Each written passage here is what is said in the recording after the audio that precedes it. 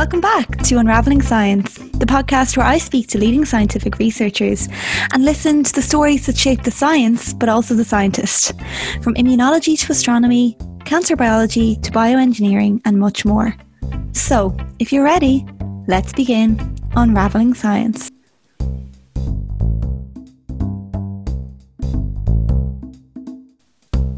This season, I'm so delighted to be sponsored by a wonderful Irish company called Biosciences Limited, who are the main Thermo Fisher distributors in Ireland, and I'm so grateful to them for coming on board and sponsoring this podcast.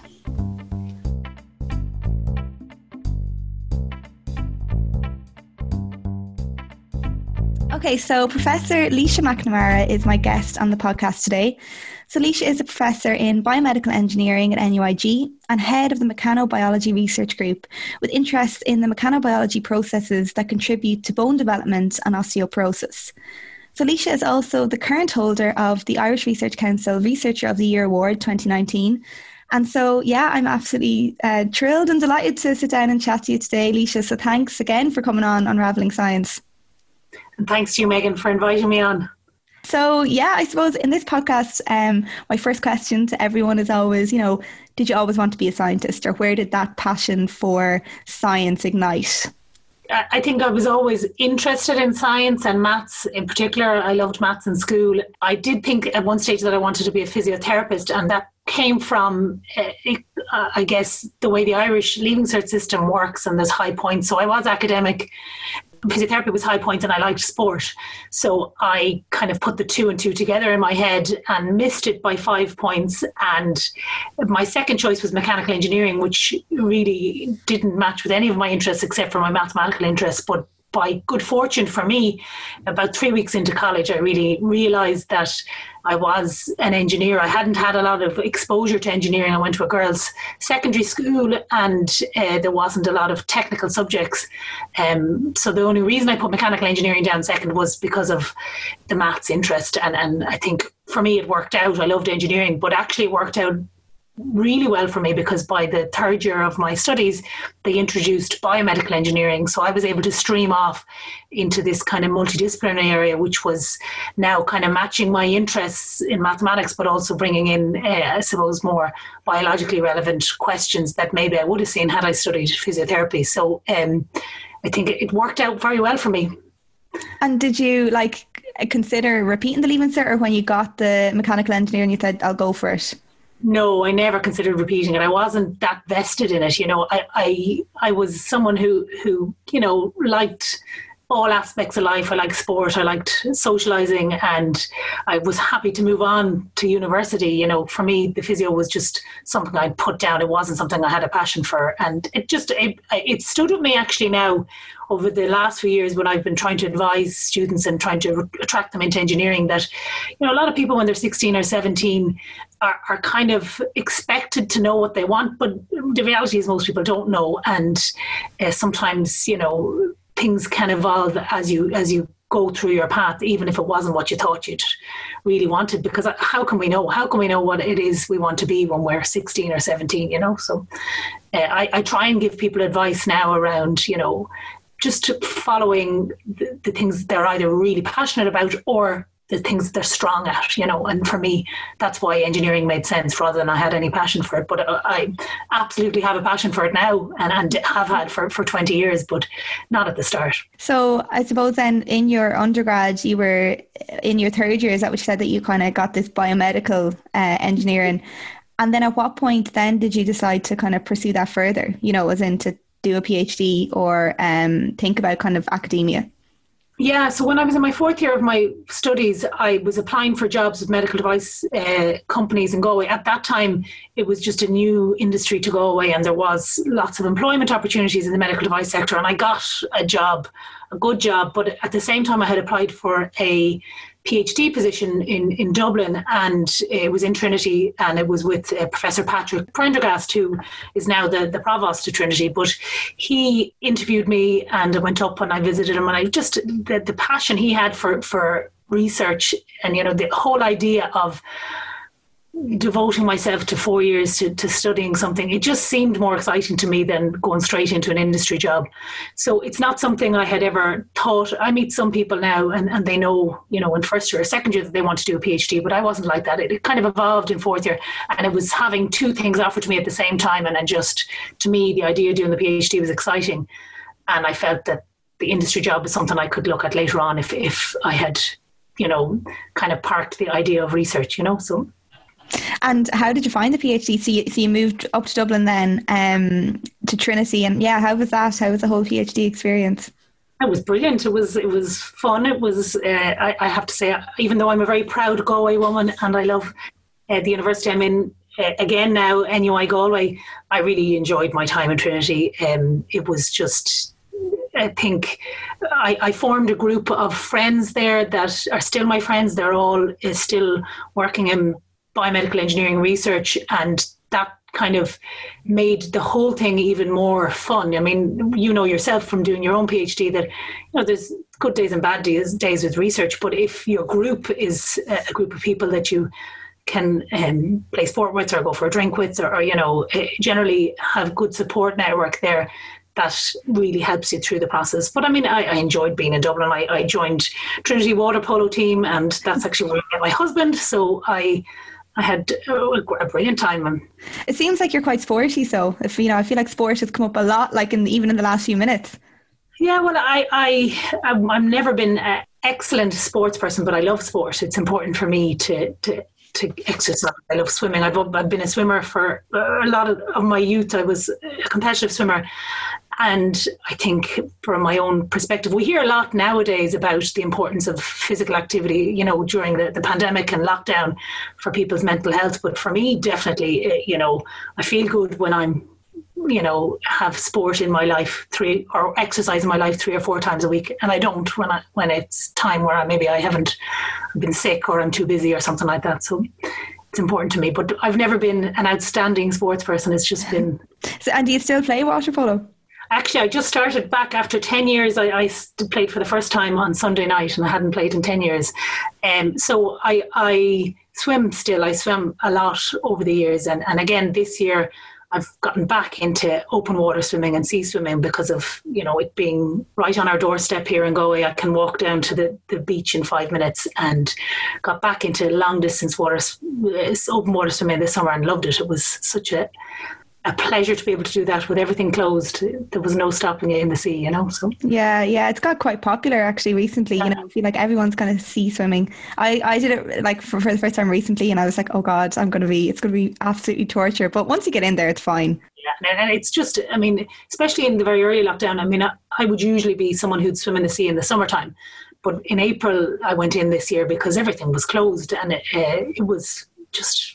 It was very cleansing in terms of feeling that you had this kind of space that you could enjoy even though everything else was closed and restricted, Yeah, and you didn't have to wear a face mask, which is important. Exactly, yeah. But yeah, so I suppose from the PhD, you said you kind of rose the challenge, you enjoyed it. There was obviously ups and downs. And then I know that you went off and did your postdoc, I think in New York. How did that come about? And, what was the experience like moving from a lab in Ireland, Dublin, to then America?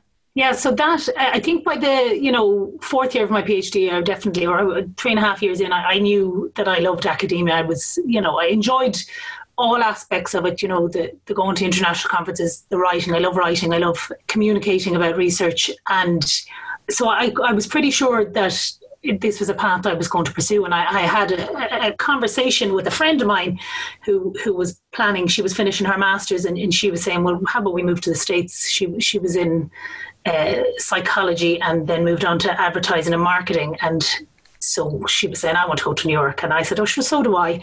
So I then went and had a chat to my PhD supervisor, Paddy, at the time, and asked him, would you know anyone in New York? And he was very good. It was such an important moment in my life, what he did at that stage. He did have contacts in New York. he got in touch with them, said that he had a PhD student who was looking for a postdoc position and would they have anything. And then they got in touch with me.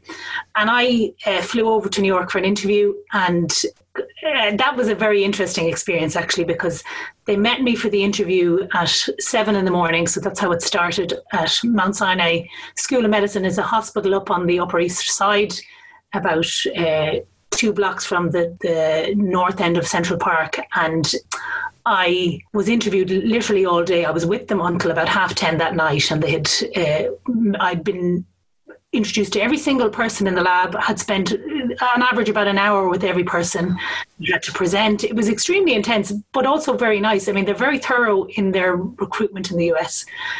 And then at 10:30 at night, standing on a street in the Lower East Village, my postdoc supervisor, Professor Mitch Schaffler, said, well, we'd love you to come on board. And I was obviously thrilled, and this was going to work out for me. So I moved then. I wasn't finished the PhD when I went for the interview, and then kind of had to finish it up very quickly. And I moved on a Friday and started in the lab on the Monday. And you asked a really interesting question there, you know, how was it? Well, they were a really nice lab and lovely people, and my postdoc advisor is still a good friend of mine. And but things I did notice that were different were the intensity with which they work. I mean, in the US, it's kind of seen to be very important to put in very long hours. And I just finished my PhD on a Friday. I was tired. I kind of wanted to get to know this new city I'd moved to, so I just literally didn't have the energy. So I started to work kind of 9 to 5, 9 to 6, and then I would go and try and get stuff from my apartment in the evening. I joined a water polo team in New York, so I had to go down and find a club and then do a trial. And, you know, I was doing these kind of things, trying to establish myself and learn the city. I moved by myself. I had no friends there. I'd been given a few contacts. And then I kind of just kept working that way as the time went on. I stuck to what was working for me. And I felt, you know, I'm young, I'm living in New York. I'm not going to miss up this chance to enjoy this place. And actually, that's taught me a lot in life since then. What I noticed was that these people working extremely long hours were making a lot of mistakes. They were trying to run experiments at night when they were tired. There was a lot of kind of what I felt was time being spent there rather than time being spent well at work, you know, and that's a principle I've taken with me ever since then. I'm very focused on being in, getting my work done. I'm quite intense when I'm at work, and then I like to finish up about 5 or 6 every evening and be done with it, you know. So that was an interesting experience. And what I really learned from it was that, you know, the way I worked works fine for me. And I was still be able to be successful. I was able to get my data, publish my research, you know, and that for me, long hours weren't necessarily what I needed to do. You know, I needed to be able to think, and I think in very controlled hours, you know, and that works for me. So, but a hugely stimulating environment to be in, you know, the passion that people have for their research is so important to see, and seeing different environments and see how people do it in different places is very important. And even learning about the funding mechanisms in the US and how competitive it is, you know, it all stood to me when I moved back here and had to follow those journeys myself, you know. And did you come up against any, I suppose, kickback from the way you were working? Or did anyone else in your lab kind of, well, maybe not, but, you know, were they kind of like, why aren't we doing that? Well, what I noticed was when I was leaving, they wrote me a farewell card, and I was surprised that they'd noticed that I felt I was working, you know, very well and producing them. So they wrote all over this card, how did you get so much done in so little time? And, you know, so I think they probably reflected on, you know, that maybe their way of working isn't necessarily the only way. But it was just surprising to me that, you know, I felt, now having said that, not everybody worked like that. There were some people that came in at like 7 a.m. and had to get a train home to somewhere, you know, outside of the city at 4 o'clock. So, you know, it's not like everybody. It was the PhD students I noticed particularly were working just intense hours, nothing like I would have done previously or would encourage my own group to do now. I mean, I try and make sure everybody understands the importance of their weekend and not working late at night.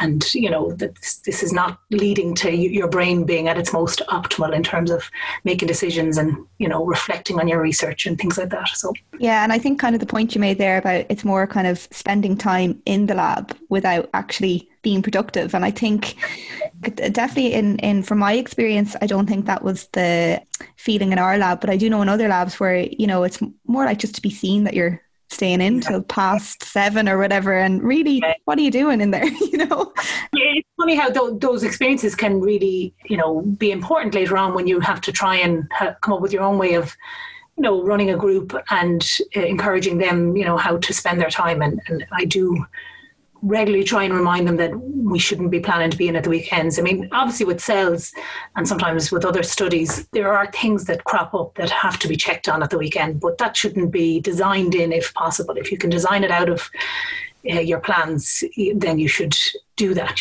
No, definitely. And how long did you spend in the States then? So I was just under 2 years there, and I came back sooner probably than I had anticipated, but a fixed-term lecturing position came up in Galway. And at the time, there weren't many lecturing positions came up, and I just kind of felt there mightn't be another opportunity for a while for a job like that to come up. So it came up, and I applied for it and got it, and then moved back to Galway in November. And that was kind of, I'd been in Dublin for 4 years, and then I'd been in the US, and then moving back then to Galway was just going back to the same building I had done my undergraduate degree in, and I had to move home with my parents for a little bit as well. So it was a bit of a transition from New York City, but it was ultimately, a great decision. I've been in Galway.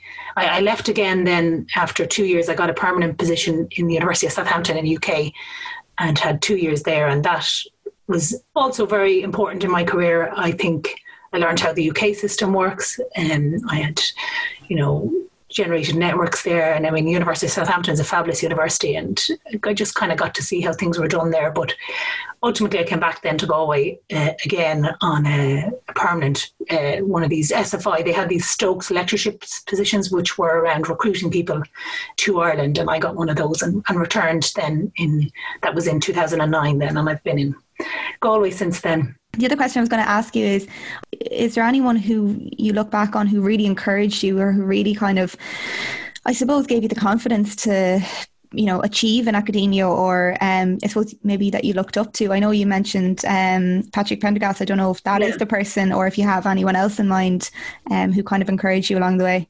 Yeah, I would say it's more than one person. I mean, obviously, my own family were a very supportive family, and my father himself is an engineer, and my uncle actually was a professor of mechanical engineering, and my brother's engineers, and my another brother an architect, and they would have encouraged me at an early stage because of my interest in maths to look at engineering. And I think had they not done that, I wouldn't have, followed this path. I wasn't getting that exposure, in a broad sense, just given the subject choices available to me in my school.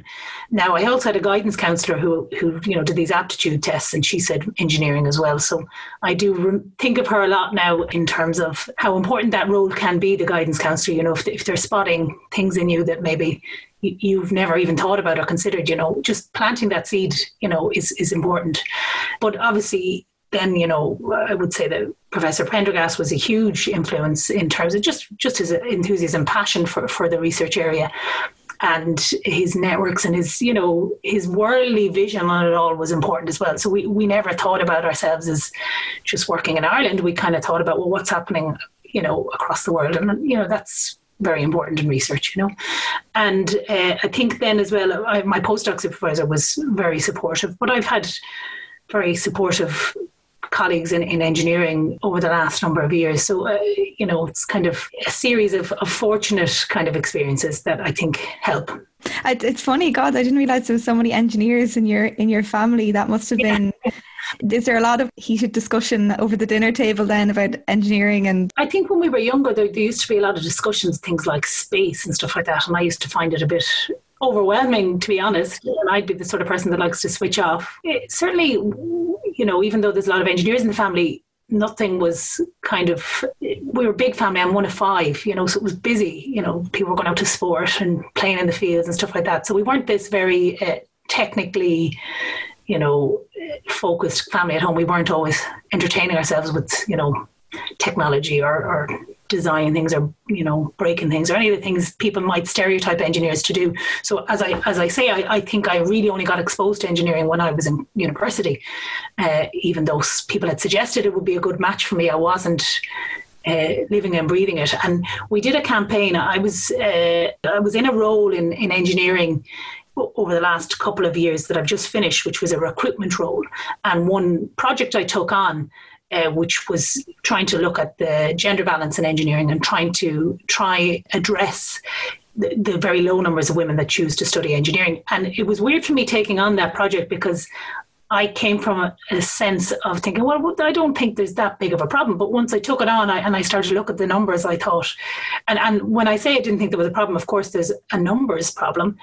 But what I kind of wondered was, because my own experiences had been quite positive and encouraging, I kind of was wondering, well, maybe there isn't an interest, there, and maybe that's what it is. But actually, then I started to do some research into, okay, what's the data out there saying about why people don't choose? And it's not just engineering, it's STEM subjects. And I found some very depressing reports that really have stood with me. One was that in the UK, they did a survey, the Engineers Council there did a survey of a group of parents of 7-year-olds, boys and girls and their parents all were brought into these focus groups. And they asked them questions like, who's better at maths, boys or girls? And that one really stood with me. Like unanimously, they all said, the parents, the boys and the girls at 7 years of age, they all said, 90-something% positive percentages that boys were better than maths than girls. And, I hate to have to clarify this, but that's not true. Not at 7 years of age or 17 years of age. Women's scores in mathematics, which is one of the core indicators for engineering, are nearly always equal, so that there's no gender difference in terms of mathematical ability. And I would have known that, but to see that that's not what the general, a focus group like that would respond with was very surprising to me. So then I kind of thought, okay, I have to do something about this. So we did a project on trying to come up with some social media campaigns to try and encourage more women into engineering. And I worked closely with a colleague in the recruitment team, Niamh Connolly in NUIG.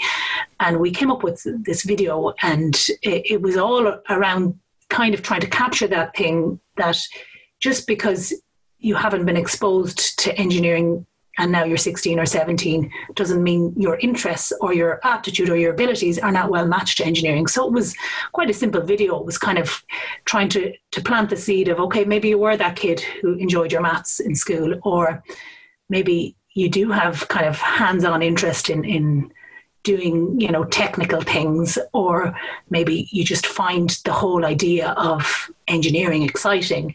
So we did this campaign, and it was largely successful. I mean, I was quite proud of it in the end. We had this nice video, just trying to come up with a website, giving testimonials of students who've done engineering. I'm talking a lot now, Megan, about engineering and women in engineering. No, not at all. No, because I was actually, like when you were talking earlier, I was going to highlight the fact that you had said, because I was in the same position where, we went to all girls schools and some subjects just weren't, offered, like as in there wasn't any engineering, there wasn't any woodwork. And even like stuff like applied maths wasn't offered in my school. Like I did it. I went over to the boys' school to do it. This kind of thing. So I didn't do it. I didn't do it till first year college. And like I did physics and I did engineering and I did maths, and I did chemistry. But it is those kind of things. And there was only 5 in my physics class, so out of a class of 100 potential leaving certs, only 5 did physics. So these things, I think it's important to think about what the bigger reasons are that might explain things like that. And it's simple things like encouragement, and in that role I did, which was a recruitment role, I spoke to a lot of guidance counsellor, and the mix of kind of understanding and, willingness to promote engineering as a career choice that I encountered was surprising to me as well. I mean, I met one lady from the school once who I said, can I come and talk to your all-girls school about engineering?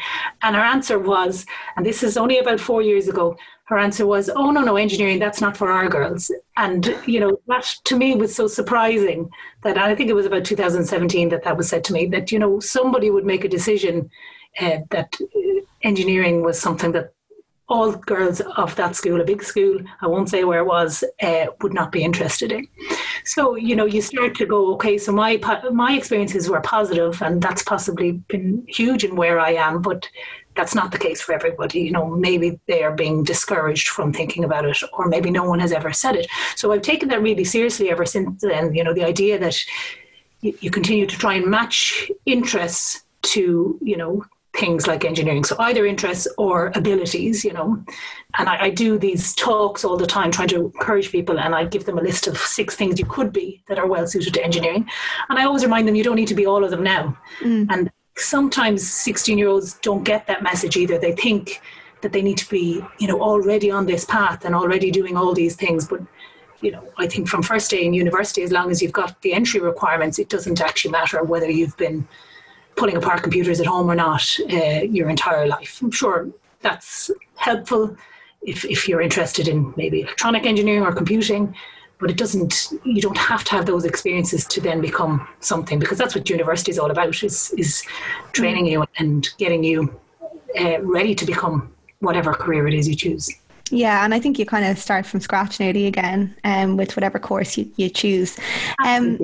But yeah, so I suppose this is kind of a good point in our conversation to bring in the whole field of what you work on. So mechanobiology, I know, is a big interest of yours. I suppose bone development, and then the osteoporosis work. So yeah, if you just wouldn't mind giving me, I suppose, a quick overview of the field and then where your research fits into that. Yeah, so mechanobiology is an interdisciplinary field, and what that means is that you know, the very essence of it requires engineering and biology to kind of address, you know, the field. So I should explain maybe some examples of mechanobiology in real practice. So bones are an easy way of describing this because you know, if somebody spends time on the International Space Station, for example, 6 months, when they come back to Earth, their bones are as weak as women in their 60s, okay? So these are strong, fit astronauts, and the lack of weight-bearing exercises can significantly deplete their bone mass. And what's happening there is that the cells inside in the bones think that there's this required amount of bone that's needed for the exercise or physical activity we put on our bones on Earth, for example. So now in a weightlessness scenario, the cells think that this bone is not needed anymore, and they start to attack it. So there's these sensor cells which can kind of measure the amount of force we're applying on our bones. And then there's these actor cells that can be called in to either build new bone, and that would be, for example, say the tennis playing arm of Serena Williams would have much denser bone. It's not just her muscles. Everybody looks at pictures of her arms and they say, wow, look at her muscles. But actually, you know, many tissues in our body have the ability to adapt in response to mechanical force. So that's mechanobiology. It's the cellular monitoring of physical activity, and then it's tissues that then respond to changes in forces, so that the tissue itself is better designed for whatever physical activity you put on it. So that's why I suppose engineers and biologists are needed, or engineering and biology approaches are needed to be integrated in this field, so that ultimately what we're studying are things like, you know, changes in gene expression or production of proteins, or, you know, matrix. So how the cells are actually changing what they do biologically. But we need the engineering to be able to manipulate those behaviors. So what we often do is we'll take cells out of the human body, put them on a dish, and we might drive fluid flow over it, or we put them on a matrix and we basically squeeze them on this matrix or on this scaffold, and then we study, okay, can we make more bone under different conditions, or can we understand loss, bone resorption, you know? You know, even the kind of examples of the astronauts being on the International Space Station, in the sense that the cells, I suppose, are fooled into thinking that they don't no longer need these bone cells and can eat away. But then also comparing that with, Serena Williams' tennis arm, where she's kind of having weight-bearing force on her bones in that one arm all the time. It makes a lot of sense, and I think it's a good visual way of explaining it. But yeah, I suppose then tell us a little bit about your research then fitting into that field. We're kind of interested, first of all, in understanding how bone cells, what cellular mechanisms do they have to measure these forces? So if you think of how do we measure things, weight is the easiest way of everybody thinking about this. We stand on a weighing scales, and there's a spring inside in that weighing scale, or a system of springs, but ultimately how much that spring moves will give out a reading of you know, mass. So cells actually have mechanisms to do something similar. So they have proteins that are on their outside surface that link to the matrix around them. So these proteins can be pulled on or pushed or squeezed. And our research is trying to understand, okay, well, what proteins are important? So some of our research is what proteins are important, what different ways can they interact with the physical environment around it. So that could be a piece of tissue that it's stuck to. So in bone, the cells are embedded in the bone tissue, or it could be fluid flow over them. So if you think of your airways or your blood vessels, there you have cells that might have a different protein sticking out that can be bent under the flow. And then that triggers all these intracellular responses. So what we do then is, first of all, we try and understand what proteins could be involved. But we also design engineering approaches to trying to manipulate it. So we can design experiments that involve, stretching the cells or squeezing the cells or changing their physical environment to try and study how that changes the biology. But actually, our main focus is on the disease of osteoporosis. So in osteoporosis, quite like I mentioned the astronaut on the International Space Station, people lose bone mass and it leads to fractures of the hip and the spinal vertebrae and the wrist. So, and it's quite a debilitating disease. People lose their mobility and generally sets them off on a poor prognosis for independence beyond that, So why we're interested in it is we have evidence that suggests that the ways the cells normally monitor their environment is affected in the menopause, which is one of the primary causes of osteoporosis. So the change in the hormones during the menopause actually affects the way the cells are monitoring and responding to their mechanical environment. So I guess that's one of our primary areas of interest, is trying to understand, okay, how does these normal processes change in a disease state? And we also study metastasis, so breast cancer metastasis to the bone. We try and understand what is it about bone that makes secondary tumours from breast cancer, arrive there and be able to integrate into the bone. And again, we use the same approaches to try and study the interaction between the cancer cells and the tumour cells as a result of their physical environment. And, you kind of touched on it that the menopause is plays a big role in osteoporosis. And what is the kind of link between, I think estrogen, I think it's one of the main hormones there. Like, what is the link between estrogen loss and then bone loss? Yeah, so when people go through the menopause, well, women, I should say, many women can experience dramatic bone loss. So we call it a DEXA scan would be what you'd be clinically diagnosed, but you'd go in and have your bone density assessed. A lot of people in their 60s are doing this on a regular basis, as should be. The menopause is a trigger for that bone loss, and so women experience much greater bone loss than men over their later years. And it is this relationship, the estrogen hormone, that seems to be important. But while the relationship is well understood, it's the kind of how that is activated. And a lot of the drugs on the market right now focus on stopping further bone loss, right? So they're the actor cells I talked about earlier on. So if you can just stop them digging, then people won't lose any further bone.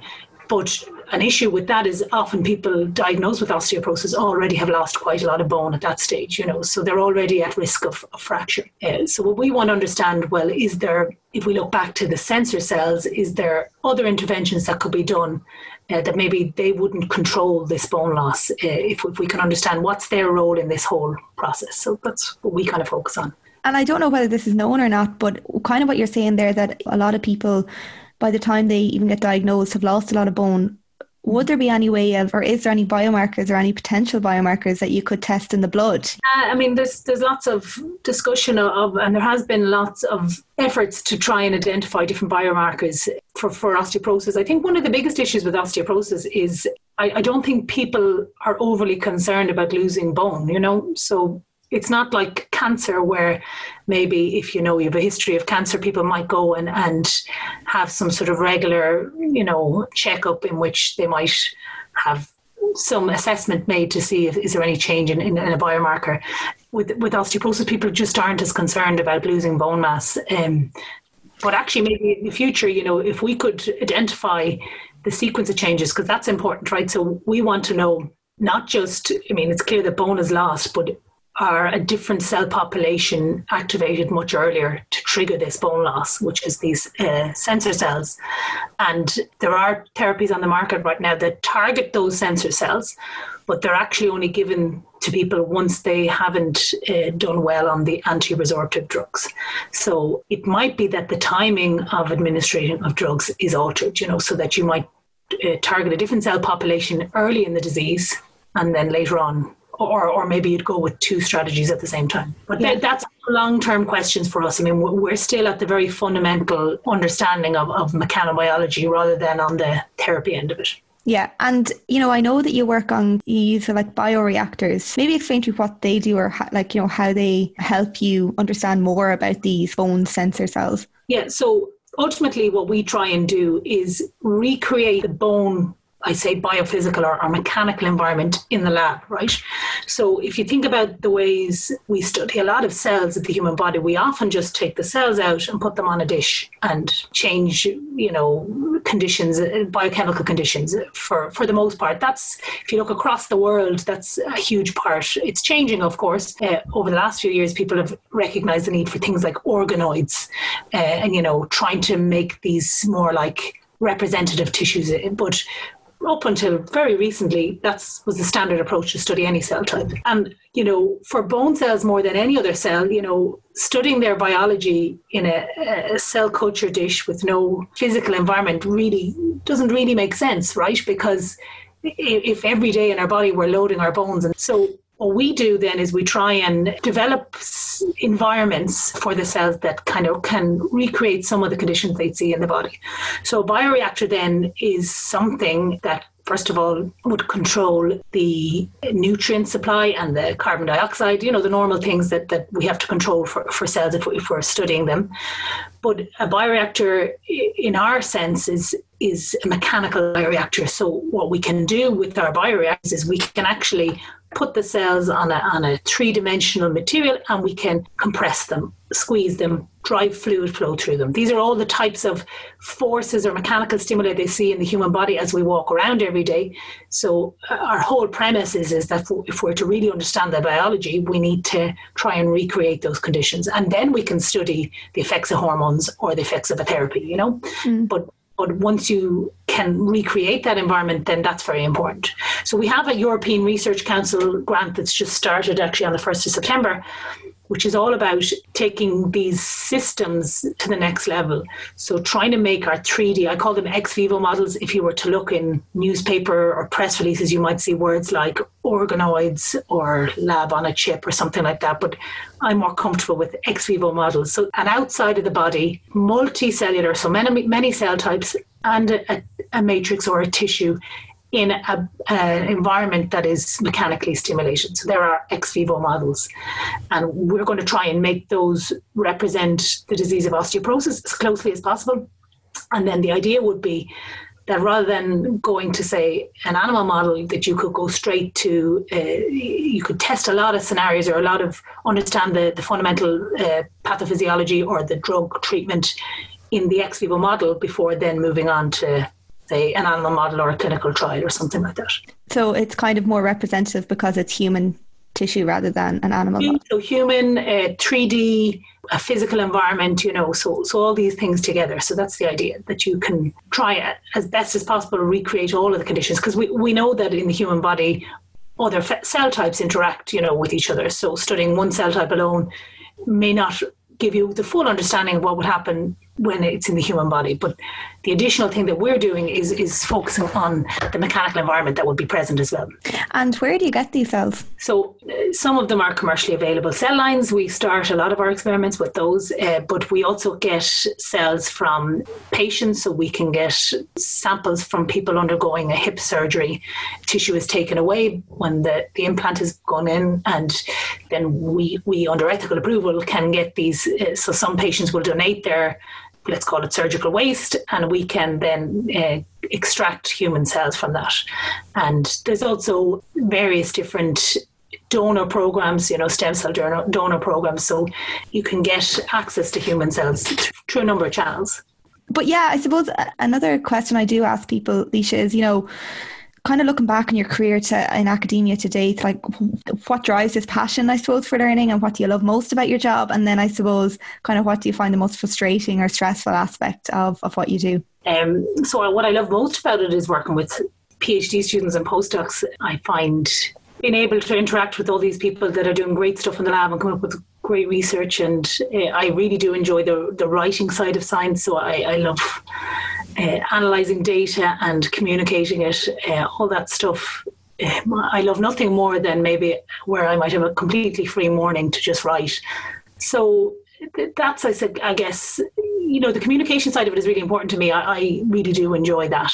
How do we maybe convince our reviewers that this research, you know, has been done well, but is also important for the field? And to me, that's, you know, you can do a fabulous experiment and you can have the best data in the world, but if you can't communicate it in a way that a reviewer is going to agree, then, you know, and sometimes people miss that point. I think they put all their time into the multiple permutations of experiments, and they don't devote enough time now to thinking about, well, what does this mean? And how can I make it impactful? And I think that's changing. I mean, people like, you know, Science Foundation Ireland, you know, they're moved to a focus on impact. A lot of PhD researchers coming through now, I think, have to know the importance of communicating your impact, because it's been such a big thing in Irish research for a number of years. But it doesn't always have to be, the impact doesn't always have to be that we're going to make an economic benefit or we're going to cure cancer, or, you know, it can be that we're understanding the disease or the biology better. So that's, I guess I do, and I'm fortunate that I have graduates from my lab who are stayed in academia, and I've gone on to see them do well, and that to me is something I'm very proud of. And then in terms of frustration, I mean, it's challenging being an academic. You know, there's always too much to do, and there's, you know, obviously we all are lecturers and we have other, you know, pretty heavy administrative burdens in our jobs. And to me, it's how my time keeps getting filled and filled and filled. And I find it frustrating sometimes that I would have been always a person who met deadlines, and I liked to consider myself conscientious, but the more you take on, the more everything gets stretched. So I'd sometimes find it frustration that I don't have enough time to devote something that I would like to spend more on, you know, and that something's always due. But I guess that makes it exciting as well, you know. Yeah, and I think what you were saying there about being able to explain your research and the impact of your research, but also to be able to explain it without these complex terms, you know, like kind of our chat from today, like you didn't use any of the words, you know, you didn't use any of the words in your papers, you know, and you got your message across. And I think that's really important to be able to effectively communicate. And I think science communication now more than ever is important, especially with COVID and, you know, with kind of a spotlight on science and on scientific research. Researchers really need to be able to communicate. Yeah, and absolutely. And that's a skill, you know, when people are so embedded in the study they're doing. And, you know, I always tell people as well about, you know, we're switching audiences now. So sometimes it can be confusing to people that I would say, okay, write it in this very simplified way for this audience. Maybe if you're going to a generic conference with many different disciplines, or you're talking to media or something like that. But then, you know, that won't cut it if you're going to your top meeting in the US that's full of experts. You know, there you need to switch back to your very, very specific and very to the point language. I think that can be challenging for people, especially older generations of researchers, when they're now maybe doing something like this. They're talking to someone about their research for a generalist audience. Maybe some people in the public or people from a different scientific or non-scientific background will listen. And it can be challenging to switch languages and also stay true to what you believe is what you're doing. And I would have done training a number of years ago. I did one of these Dublin talks, which was brilliant. And they were run by, I should remember who ran them, the Royal Society and the Dublin Council, I think. And they ran training with that. And, you know, it was brilliant training. But often you're kind of asked these kind of questions like, well, you know, when are you going to cure someone? Or when, you know, this kind of, maybe not quite that directly, but, you know, there is this push towards big picture headline. But that is very far removed from scientific publishing. The things we sometimes say in a more public and general audience, we wouldn't dream of putting in a paper, So it's trying to figure out how to navigate those two different ways of communicating and, as I said, stay true to what you really believe your research is doing, so not just saying you're going to cure a disease when you really know, if you were lucky, in 10 or 15 years or 20 years time, that might happen, but it's still very important to do the research in the meantime so that the whole field can move forward, And trying to get people who fund research, governments to understand that, yes, there are these very obvious examples of how science is so beneficial, and COVID, in a way, will have been very helpful in making that point going forward. I think coming from your field, immunology, I'm sure, it's changed the general public's understanding of immunology massively, or the importance of it, that they could understand the importance of it. But then, trying to make sure that you can make that argument and convince people without having to promise too much, if you get me. Yeah, exactly. And I think, sometimes you do see it where you see researcher has found the top protein that to target for breast cancer. And then if you kind of know that researcher and they're like, I didn't mean for that to be the headline, Yeah, and that's very challenging, and it makes people kind of sometimes a bit afraid of engaging, because you don't want to be misinterpreted, or you don't want to promise too much, and you don't want a big press release out there that, from your scientific mind, is just far too ambitious relative to where you're at that time, So that's challenging and interesting. And what I find now with working with students now is there is now this science communication. They get it from their first year. And sometimes I kind of would prefer that maybe they pick that skill up in third year or fourth year of their PhD, because I want them to learn to communicate, very honestly and very accurately what they're doing in a scientific fashion, and then focus on how you'd communicate that to a more generous audience, But that's my own personal thoughts on it. I'd be always concerned that people think that they're ahead of where they really are. Do you get me? So yeah, no, I get you. And how do you find, I suppose, juggling family life? Because I know you said you've got kids now, and I know you're back in Galway, so maybe your family helps out. But yeah, with managing your time and then managing family life, how do you find that balance? I think it's easier now that my children are 6 and 8. I think it was very challenging when they were younger.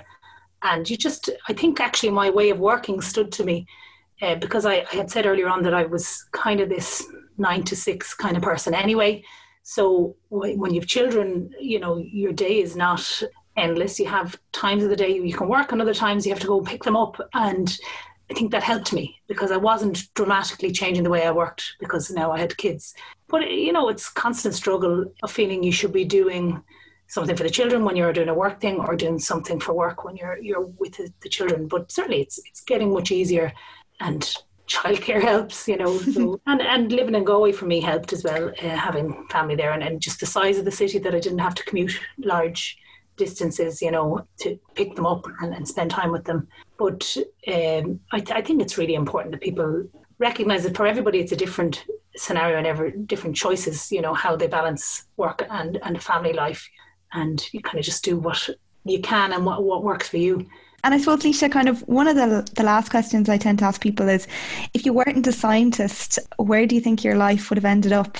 It's a great question. I don't know. I think I probably would have found my way into some sort of academic type environment. I did enjoy English and writing when I was younger. I don't think I would have chosen an English degree, but I guess I would have probably found myself in a place where I could apply myself and think and write and, things like that. I don't know. I didn't spend too much time thinking about it, as I can tell you.